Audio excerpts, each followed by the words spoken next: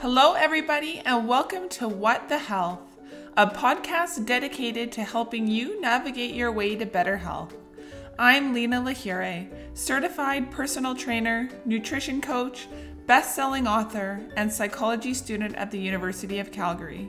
I'll be discussing topics that range from nutrition, fitness, lifestyle, and everything in between so you can feel confident in how to move towards better health physically, emotionally, and spiritually. Thank you so much for joining me. Let's get into our topic for the day. Hey everybody, welcome to today's show. I have a special guest joining me today that I am beyond excited about. Victoria Myers is a dietitian and owner of the virtual practice and online education center, Nourishing Minds Nutrition. Victoria and her staff specialize in empowering women to ditch diets, regulate hormones, heal digestion, and learn to practice wellness without obsession. She is also the host of the popular intuitive eating and wellness podcast, the Nourishing Women Podcast. Her mission for her community is to help them let go of the unhealthy obsession with eating healthy, make peace with their body, and live their lives to the fullest. Welcome to the show, Victoria. Thank you for having me, Lena. Oh, thank you for coming on. I'm so excited. You know, I found your podcast probably about a year ago, and I was going through hypothalamic amenorrhea, and it was just like a godsend.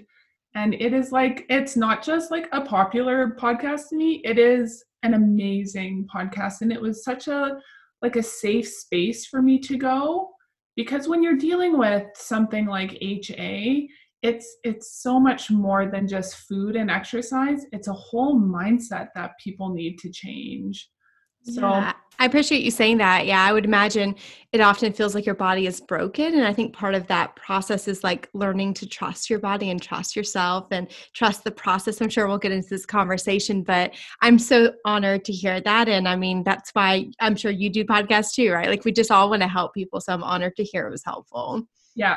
So why don't you tell our listeners a little bit about you, your background, and how you got into the field that you're in? Yeah, so I'm a registered dietitian nutritionist.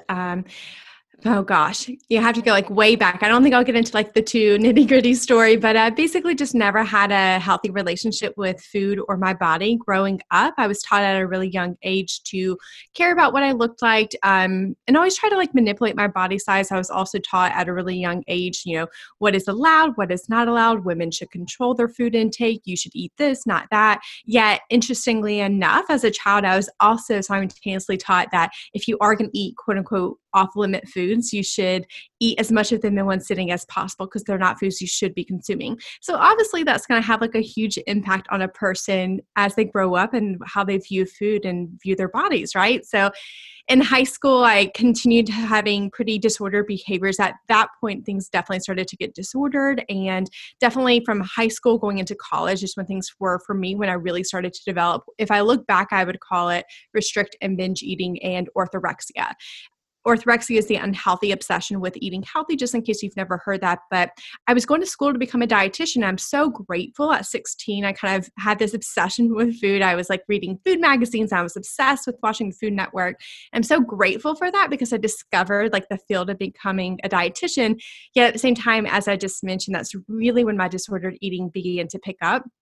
And as I went to college and became a nutrition degree, I kind of felt like I needed to act and look the part. So I became really obsessed about making sure I followed the right type of eating, had the right kind of body so that people would believe me or listen to me, whatever I perceived it to be at the time. And that definitely continued for quite a while. It continued until I was a registered dietitian. And it actually, for me, continued until right after my honeymoon. So I got married. And right after my honeymoon, I had like multiple binge eating sessions after an entire year of restriction leading up to my wedding.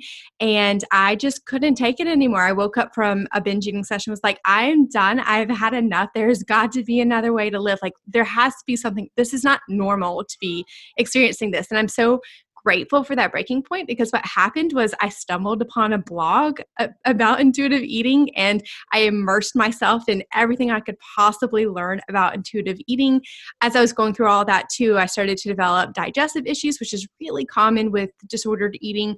And I also had a hard time getting my period back after getting off the birth control pill. So all these things I was struggling with, ultimately, after years of being a dietitian, I ended up going through my own intuitive eating journey and healing journey first. And after about 5 years of working in the field, decided to open up my own private practice specializing in these very exact areas, right? So we do intuitive eating work. We help people who struggle with yo-yo dieting, disordered eating, orthorexia. We help people who have missing or irregular periods and who have digestive issues. And it's all kind of related ultimately to the intuitive eating piece, and just helping people feel. I think one of the things I appreciate so deeply about intuitive eating is I feel like it got me my life back. Like I'm just so much more present and I enjoy my life so much more. So to me, it is, yes, about helping people heal their health issues and just learn to like not hate food anymore, learn to actually love and appreciate food for what it is like a pleasurable part of your life, but it also like lets you do that in all areas of your life. So it is an absolute honor to get to do this work every day. And now I have a team of dietitians that work for me, and we have an online education center in addition to our private practice. We've got the podcast. So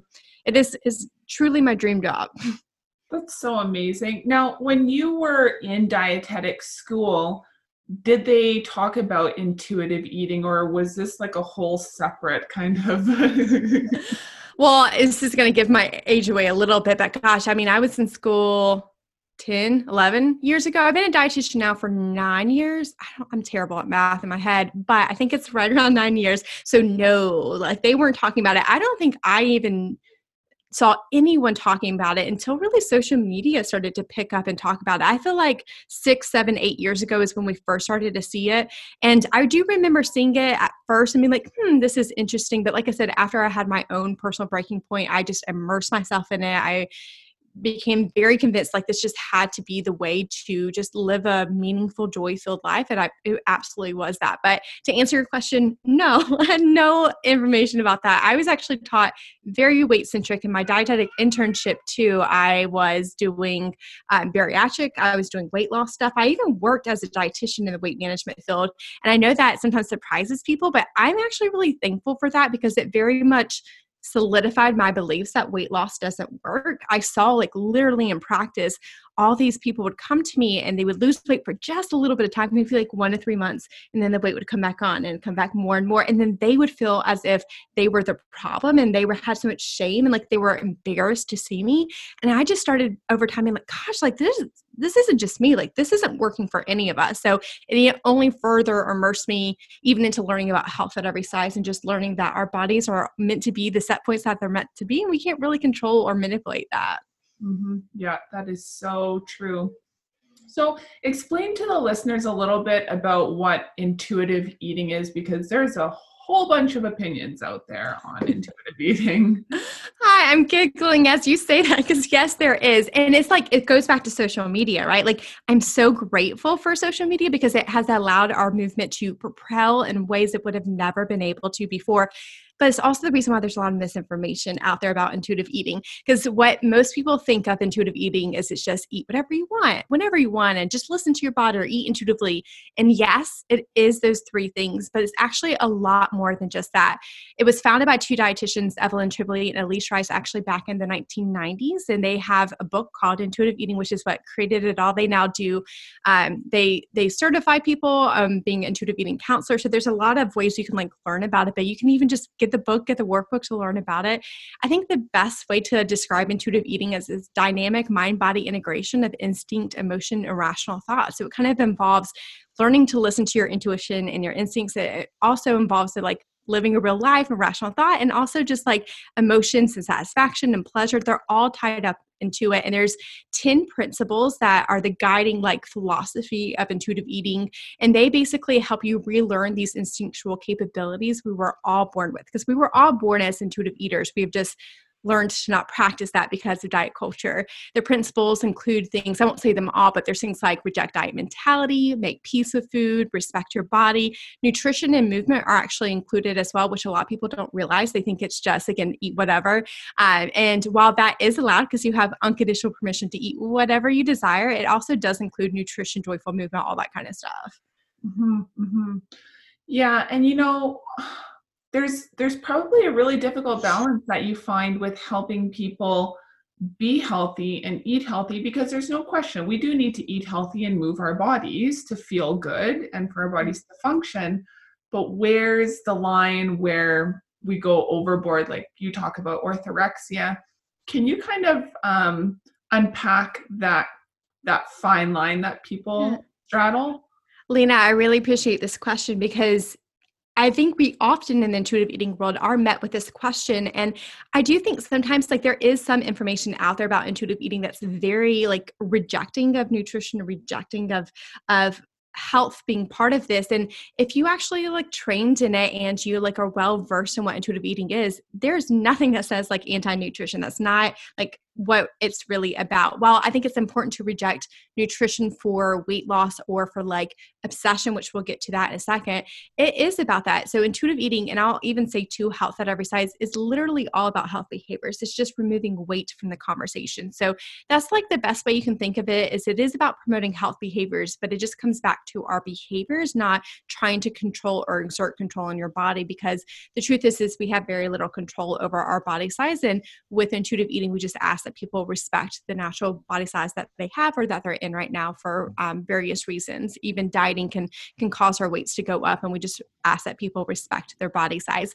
But so where the line I think is drawn, because you'll see intuitive eaters, like we care about health. I eat a nutritious diet. I love to move my body. I don't do any of that stuff though because I have to force my body to look a certain way. I literally do it for joy and because it feels good in my body. And I think that's the coolest thing about intuitive eating, or one of the coolest. I think there's many cool things about it, but it helps you with that mind-body connection, and it helps you rediscover what feels really good in your body.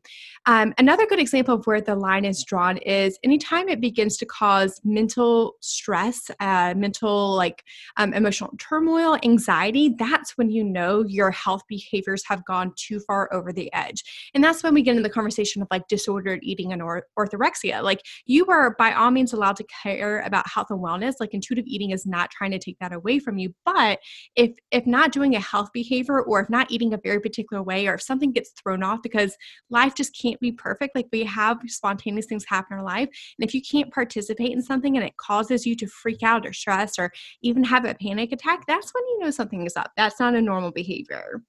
Yeah, I think that is, yeah, you hit the nail on the head. Like if something is causing so much anxiety and basically just robbing you of joy. Exactly. That's a great thing. Like your quality of life, if that is affected, like what is the point in pursuing health if it doesn't like let you enjoy your life? That's something I say to my clients all the time. I'm like, life isn't about pursuing health. Like health gives you the ability to like live a meaningful life and just enjoy living. Mm-hmm, mm-hmm. So in your practice, what are some of the most common hormonal and digestive issues that you encounter? So we see a various variety of different ones, but I would say the most common that we see, and you're kind of, I guess, asking under like the pretense of like disordered eating and orthorexia. Yeah. So the two I say are most common with that are hypothalamic amenorrhea and irritable bowel syndrome. Although we definitely see a lot of people getting off the birth control pill experiencing both post-birth control syndrome. We do see some PCOS clients. We'll see some clients that have extreme period pain, or even like when you're first getting your period back from HA, you have a lot of period symptoms and just a lot of exacerbation of your period symptoms. So we see a lot of those different types of things, but the most common thing is definitely hypothalamic amenorrhea. And what that basically means is you once had a period, now it's missing. And we had to figure out and do some investigative work to why it's missing. What causes most people's periods to go missing is food, exercise, sleep, and stress. So either you're not eating adequate intake, you're over-exercising, there's a lot of stress in your life, or you're not sleeping well enough. And usually food and exercise kind of trump even the stress and sleep. Those obviously make a huge difference. But if you're not eating enough, no matter your body weight, we've seen clients of all body sizes and ranges and still have a missing period if they're not eating enough food. Mm-hmm. And, when you talk about stress, while exercise is great, it still can be a stressor on the body, especially in a really vulnerable position that your hormones get in with HA. Absolutely. And think about like the messages we're all being told in today's world right now. Everything is about high intensity interval training. And it's all about like go, go, go 7 days a week. Don't ever take a rest day, which is ridiculous. But also the problem with that is it doesn't respect women's unique needs. Like we as women have constant ebb and flow of our hormones. We just can't do the same exercises day in and day out and expect to feel good all the time. Like we have different needs because of that. And I actually think that's a beautiful thing. That's not a bad thing at all. And generally, like when a woman gets a six pack, she's probably missing her period. Like that should. Yeah, I don't want to generalize, but yeah, we rarely see that go well just because women need body fat. I said earlier that you can have just not enough caloric intake and not enough food intake can cause a missing period, but yeah, definitely low body weight can cause it too. And we just, women need body fat. That's what we need to have like our reproductive health thrive. And it's just the reality of like what it takes to be a woman. It's not a bad thing. I hope we can start to change that like belief system. And there's nothing wrong if you got a six pack abs too. It's just we often find people don't thrive feeling that in that type of body size either. And is HA really common? Like it seems like it's actually a lot more common than people realize. Absolutely.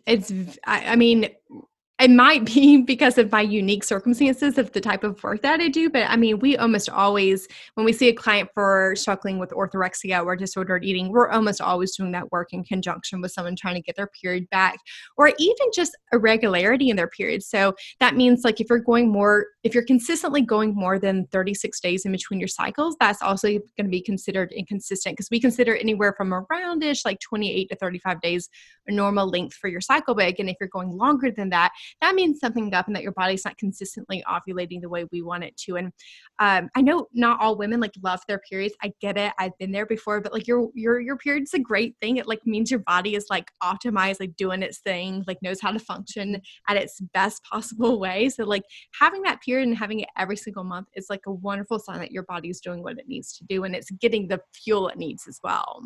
Yeah. It's such a mindset shift as well. I know that you and I were just talking before this show about how going through something like that is more than just, reducing your exercise intensity or eating more. It's really the whole mindset and pushing back against diet culture to be okay with having a higher body fat or not exercising as much or having a period, right? Like there's a lot of emotional issues that go into that. Absolutely. And I think that's why there's so many people that can figure this kind of stuff out on their own, but there's also plenty of people that need that support and guidance because, like you just said, it brings up a lot of emotional issues and it brings up a lot of feelings of unworthiness. Self-worth is always a conversation we end up having with clients because I think what happens for people who have orthorexia, I remember feeling this way too because I was the dietitian and I was the healthy one. You begin to very much self-identify as like you're the healthy one, and that's such a common conversation we'll have with clients is like you are so much more than that. Like you can allow yourself to grow and evolve as a person. You don't only have to be the identified person as the healthy one. And I feel like because we like the instinctual desire of a human is to belong and to be accepted and to be loved though. Like, I don't think people always realize like how much it gets rooted into that and like losing your identity can feel very, it can feel discerning for sure. So yeah, a lot of emotional conversations are involved and that's why oftentimes one-on-one work is so supportive. Mm-hmm. Yeah, I know. I used to be a personal trainer and then became a bar instructor and got, I did a certificate from the school, the Institute for the Psychology of Eating. Very cool. I've heard good things about it. It was really good, but I totally relate. Like we have this chip on our shoulders. Like I'm a personal trainer. I have to look the part. And then, letting that go back to school, it's like there's all of this identity that's wrapped up into it. And I was just going to say, Lena, I have so much compassion because I feel like even more than a dietitian, I feel like personal trainers are very much told you have to look a certain way in order to get clients. And I know it's so hard when you're going through that, but like, I just have this like hope one day that like we can change the fitness industry to be on our side of like, okay, I know it's scary, but like if you can go through this and teach people your way, like, oh, that's so empowering. So thank you for you doing that hard work so that we can like spread this message. Mm-hmm. Now you talked about IBS. Like how common is IBS and why is it so common right now? Yeah, so we believe people who have eating disorders, about 98% of them experience some level of digestive issues. And most of the time they do get diagnosed with IBS. I always say, like, if you've never been to a doctor and you have digestive issues, I definitely want you to go so they can give you that diagnosis. Because sometimes, there are other things that can happen, like celiac disease and Crohn's disease, small intestinal bacterial overgrowth. But yeah, IBS is usually the diagnosis most people are given. Mhm. And it is a very unfortunate thing because it's kind of a trash can diagnosis of like, hey, you have a lot of symptoms and we have no idea why you're having them. But at the same time, research is emerging and we're learning more and more. And what we're learning is that IBS really is very related to the gut microbiome. So all the 100 to trillion of bacteria that you have in your large intestines, a little bit in your small intestines too. And basically, IBS is very directly linked to what's going on with your microbiome. Now, coming back to eating disorders and disordered eating, why that matters is because those things directly impact your microbiome. If you're not eating a lot, if you're restricting your intake, that affects your microbiome. If you are not eating, like let's say, like I see all the time, people only eating like 5 to 10 foods, that's definitely going to cause digestive issues because basically you start to lose the bacteria to digest the different types of foods. One of the best things we can do to have a healthy microbiome is actually eat a very diverse diet. So obviously, if you're doing the opposite, it's going to affect your microbiome. We also know it impacts your gut microbiome and the gut brain axis. So they're all kind of linked together. The gut brain microbiome axis is technically what it's called. I usually just refer to it as the gut brain axis though, but basically what that means is your gut and brain are talking to one another. So think about it. Like if you have negative thoughts all day about food, if you're stressed and worried about what you're eating, how you're eating, when you're going to eat, which we so commonly do with disordered eating, like of course that's going to perpetuate digestive issues. And then to make it 10 times worse, when you start to develop IBS, you tend to get pretty like in your head about it. And you tend to be like, oh my God, is this going to cause me to have symptoms? And is this going to make me feel this way? I so vividly remember feeling that way. Oh my gosh, it was the worst. And like that also perpetuates your symptoms. It's like this vicious cycle back and forth. So we find helping people embrace intuitive eating is a critical part of healing IBS. And then on top of that, we like to do supplement work to support symptoms. We like to help if we do feel like there's evidence-based approaches we can do as part of like the nutrition part of intuitive eating. We will do that. It depends on the person and where they're at, but usually it's a lot of like lifestyle work and like working to like reduce the stress and calm down and get in the parasympathetic, the rest and digest mode. Is a lot of intuitive eating work. And then we use supplements to help aid and be kind of that like holistic healing perspective. Mm-hmm, mm-hmm. So probably one of the biggest fears that I would think that you encounter with clients when you're talking about intuitive eating is the fear that they're just going to go off the rails and not stop eating. Like how do you help people with that fear? Because it's probably quite legitimate, especially if they have like, like binging and purging or Absolutely. I'm smiling very big because I know the listeners can't see me, but just imagine I'm smiling really big right now because yes, like literally every person is like, yeah, I hear you about intuitive eating, but also like, this is really scary and I don't want to do this. And again, that's why I'm such an advocate for working one-on-one. And I'll also kind of give you guys a sneak peek. We're going to be launching an online course that literally is about this. It's about how to do the permission stage. So that might be an option depending on when this launches. But yes, it is such a big deal and your feelings are so valid. But what I'd also ask if someone's like listening and resonating with that is it's probably because it feels very unknown. It feels very out of control. And that's probably where that fear comes from. Ultimately, you have to trust your body. Your body knows how to do its thing. There is often what we talk about within the permission stage, which basically means when you first learn and then try to embrace intuitive eating, you've got to give yourself unconditional permission to eat. And the reason why you have to do that is because it allows your body to kind of find homeostasis, allows your body to regulate. If it's been restricting and you've had so much on and off diets and good and bad foods in your head, your body needs to know that food is safe again. So that's why we call it the permission stage. It's kind of part of making peace with food, that principle, and rejecting diet mentality, and kind of like the first stages of and principles of intuitive eating. So if you can just like let it be, and you might feel a little bit like you are on the pendulum of overeating and binge eating. There are steps that help with that again, sometimes working one-on-one and an online course can help with. But overall, if you can let it be and let yourself kind of swing to the other side of the pendulum, your body wants equilibrium. It wants homeostasis. You just have to trust ultimately that your body will find that ability to do that. mm-hmm. And do you find clients come to you and they're kind of like on the intuitive eating bandwagon, but they're actually kind of using it as a diet? Absolutely. Absolutely. Most commonly, so I think because of my podcast, most of my clients come to me like aware of what intuitive eating is. They get that like diets don't work, but they can't seem to like figure out how to actually embrace intuitive eating. And I totally get that because it is really confusing to figure it out. So yes, I find that's very common for people to like just not really sure how to actually like go for it and do it. Yeah.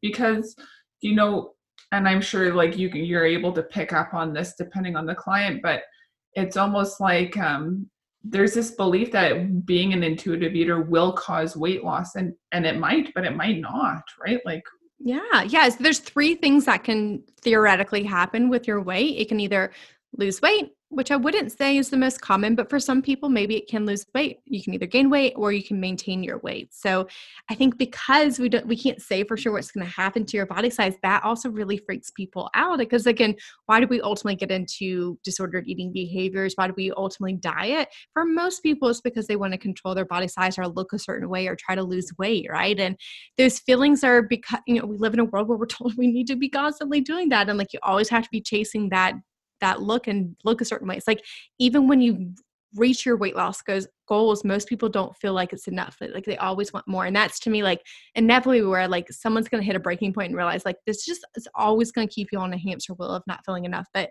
yeah, it's so common for people to feel really concerned about what's going to happen to my weight. And that's why body image work and just like helping people just make peace with that is a big part of kind of the beginning of work with people. It's just like, okay, like I get where you're coming from, but also can we just like hold space for that desire to lose weight and maybe open up for something new? Because this isn't about giving up. It's just about moving on. You're seeing in your life that dieting doesn't work, that you're obsessed with food, that you're constantly anxious and stressed about how you're eating, how you're exercising. Like, could we just hold space for that? But also, again, be open to maybe there is another way to do things. And there is called intuitive eating. Now, with the current situation, what obviously people are super stressed, but there seems to be such a huge emphasis on at-home workouts and like eating a particular way. Have you noticed any like big changes and kind of like some concerns that have come up with this whole COVID thing? I love this question. I think it's such a good question too, because I think most people are like, oh, it's got to be a good thing that there's so much at home workouts. And like, I have participated in them and yes, I love them. But what happens is a lot of people also feel like they aren't allowed to rest and they kind of feel like they have to, it's like, okay, well, if that's taken away, I have to force myself to do these at home workouts. All these people are telling me. So that's where I just think the trouble lies is there's so many people out there really struggle with the ability to tune in and listen, like, how does my body feel? Because this is a pandemic. Like, we're all really stressed out. Some people need at-home workouts because it's going to help you feel connected to yourself and connect to your body. But there's many people that just like desperately need to rest right now. And that's a conversation I've had with so many of my clients recently is like, you are allowed to do nothing during this break. Like, if you want to be productive and you want to like do all the things and all the hobbies and do an at-home workout because it feels good in your body, not because you're forced to, that's great. But you're also allowed to do like literally nothing. We've never had a pandemic before. Like, I just hate that people are like shitting on themselves about how they should do this. And it's just really unfortunate that that's happening. And I hope people can see that like, there's no right or wrong approach. Again, we're not saying like hating on at-home workouts, but I also ask like, just ask yourself what you need versus like feeling as if you have to do something, or like I said, you should do something. I'd be curious, Lena, you said a bar instructor, right? So like, how does that feel for you seeing all of that? You know, when this whole thing hit, I did post some workouts, some at-home workouts, and I really just did it for family and friends.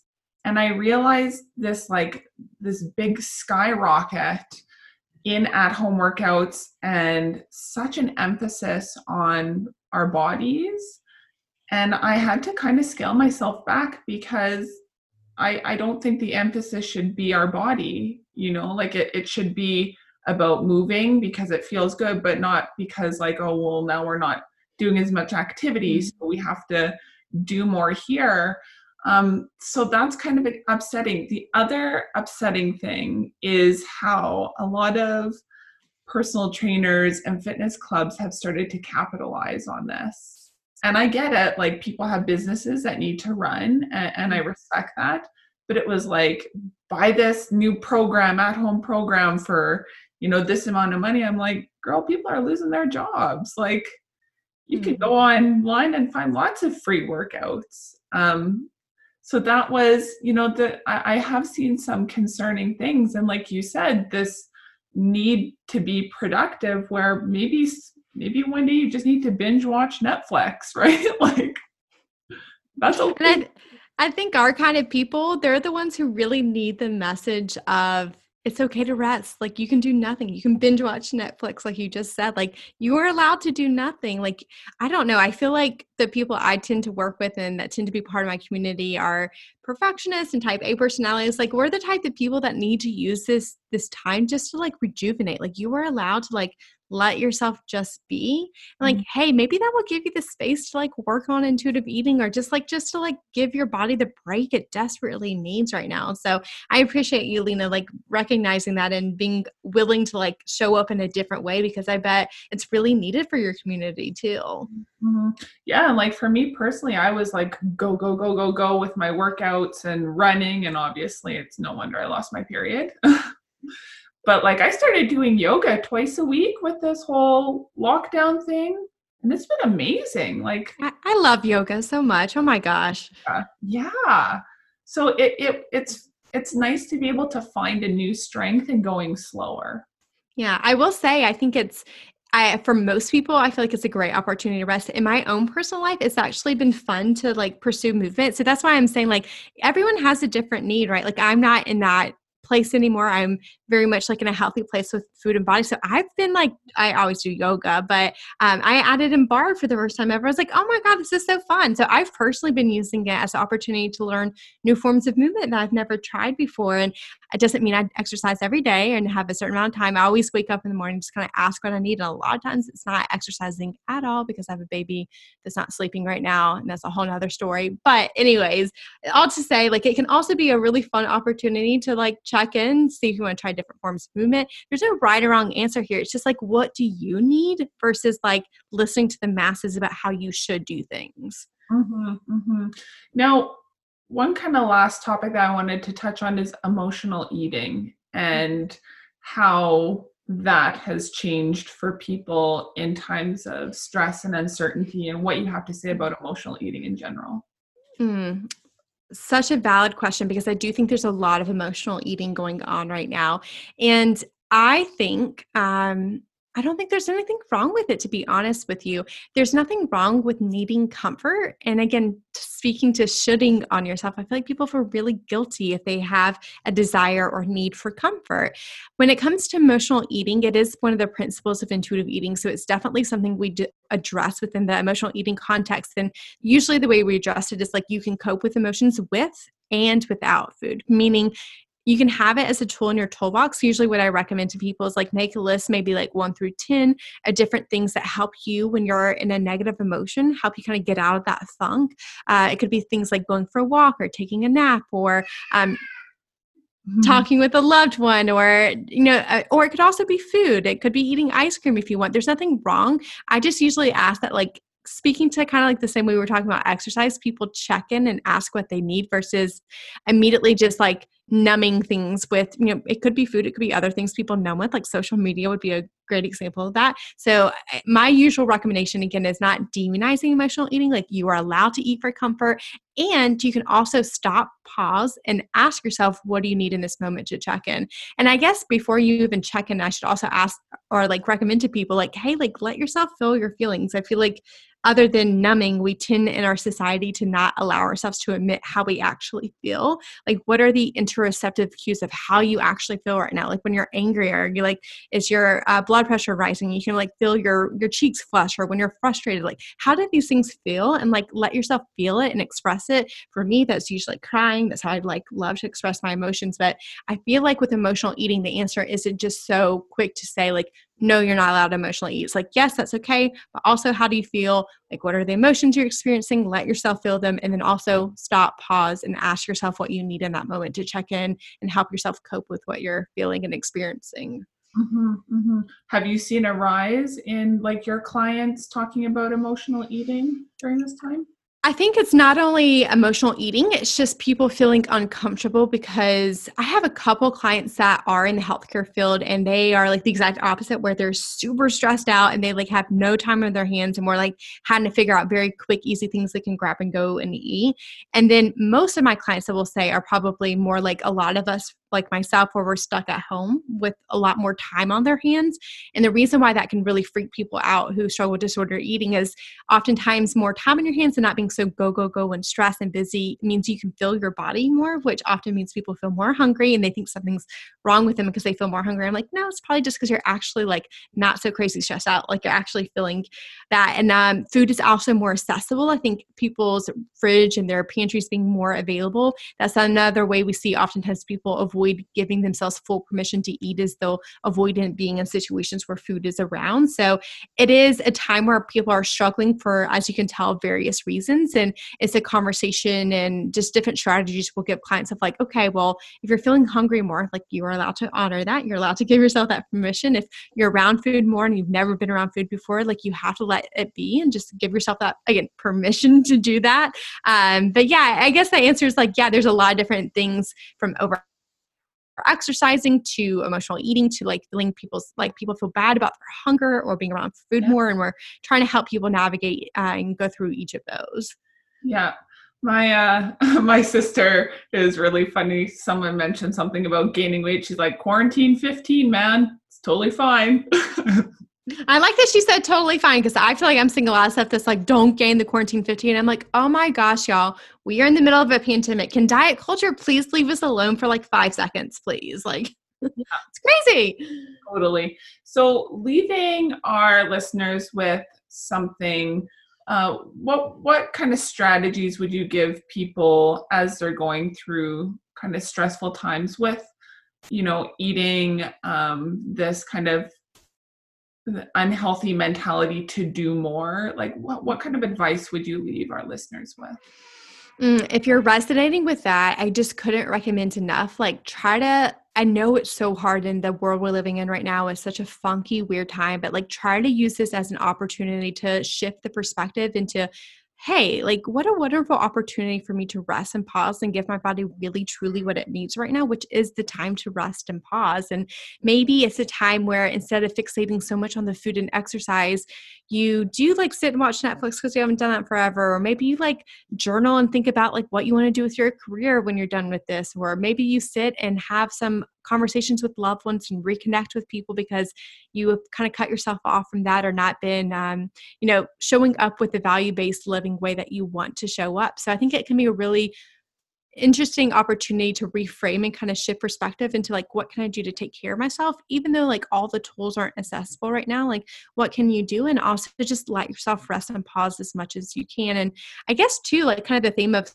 something we've talked about today is like, just stop, pause and ask yourself, like, what do you need? Like, because we're all unique individuals. We all have a different desire and need of what we need right now. We're all experiencing a different circumstance. So instead of just like listening to everyone else's opinion, like what would it feel to ask yourself what you need in this moment to take care of yourself? Mm-hmm. Oh, that's so wonderful. And where can people find you?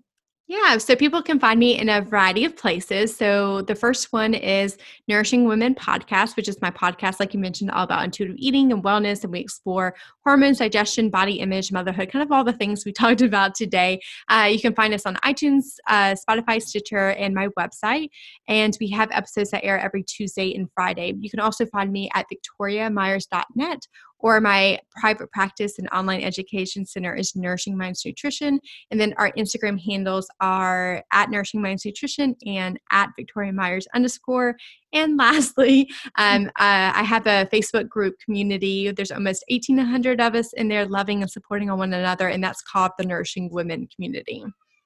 Awesome. Well, thank you so much for coming on the show. It was such a pleasure to have you. I could just talk to you for hours and hours. It's very cool when you listen to someone on a podcast, like I know your voice. And so just to like hear your voice and see your face is just so wonderful. Oh, well, thank you so much for having me on the podcast. And thank you for listening to my podcast. I like love meeting people who listen to the show. So thank you for doing that too.